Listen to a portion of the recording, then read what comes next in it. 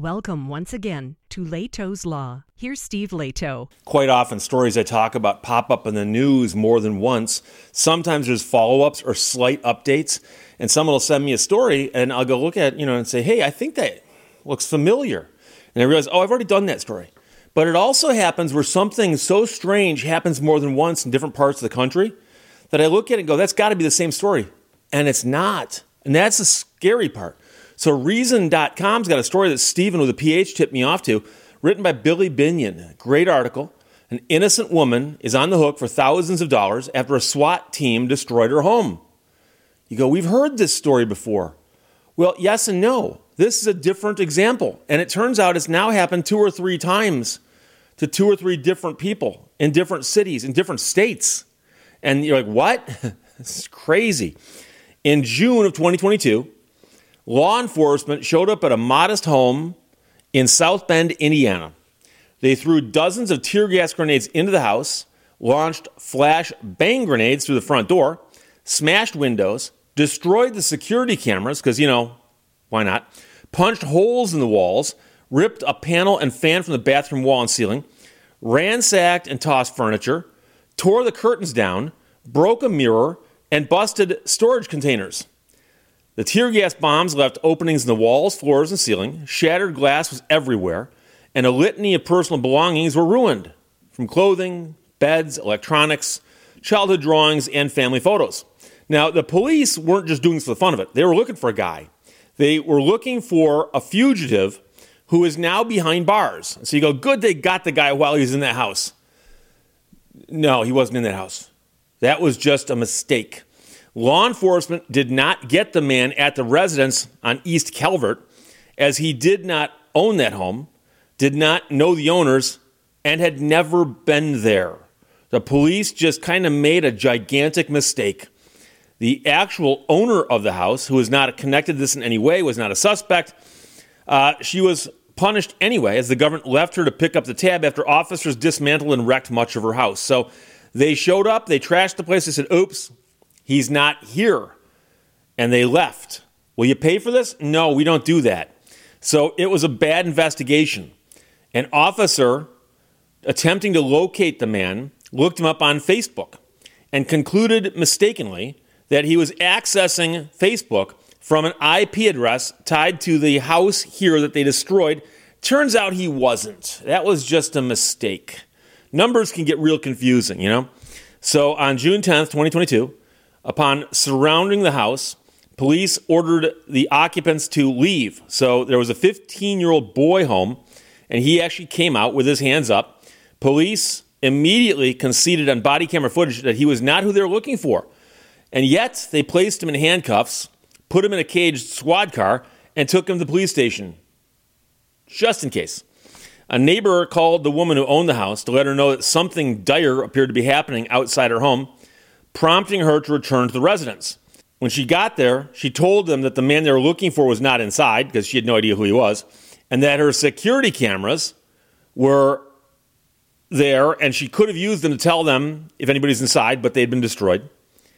And so the SWAT team, along with a backup from the St. Joseph Police Department, proceeded to do what they did. Over 30 officers were involved in trashing the house. The result forced her and her son to sleep in the car for several nights as the toxic fumes lingered, while her daughter had to stay elsewhere until the space was safe to live again.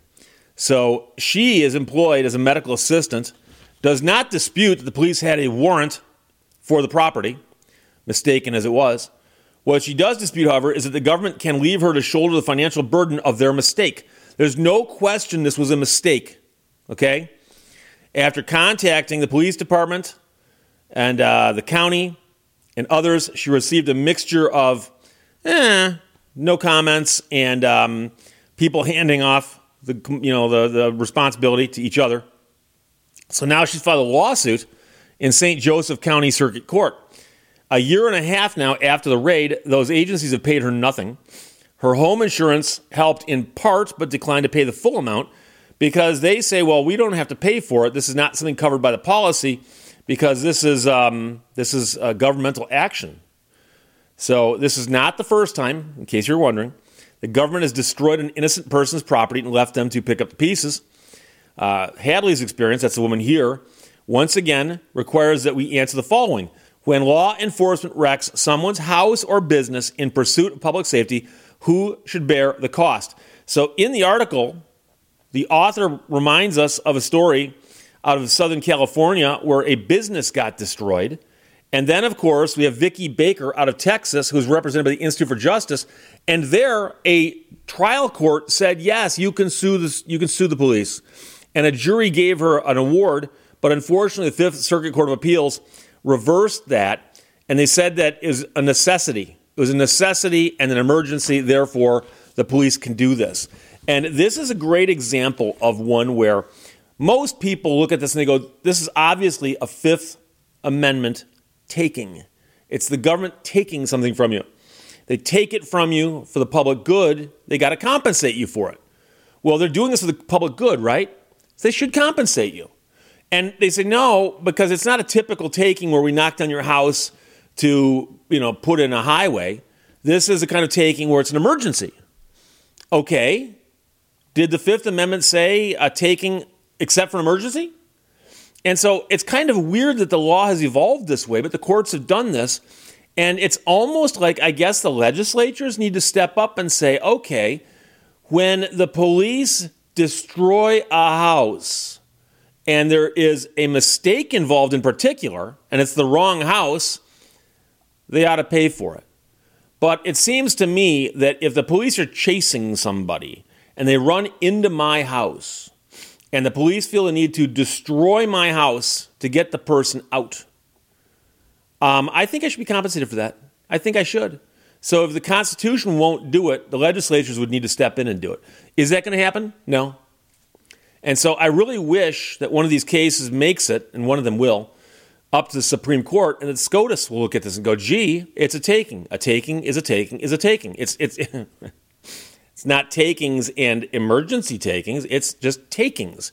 So this one, again, here's what often happens. Something will happen, and the courts will rule away, and a lot of people go, that doesn't seem right.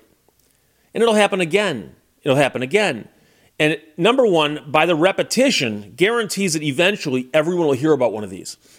But number two, and this is the important thing, not all these cases are identical. So the woman in Texas, there actually was a fugitive in her house. Okay, so people go, I kind of understand that there was a fugitive in her house. Here, they made a mistake and decided to raid a house that had nothing to do with the guy they're looking for. Okay, if anyone deserves compensation, it's her. More so than the woman in Texas. I think they both deserve compensation. But the point is that as these cases continue to happen, you're going to start getting examples like this, where it was completely the wrong house. Okay, still you're not going to pay her? Okay.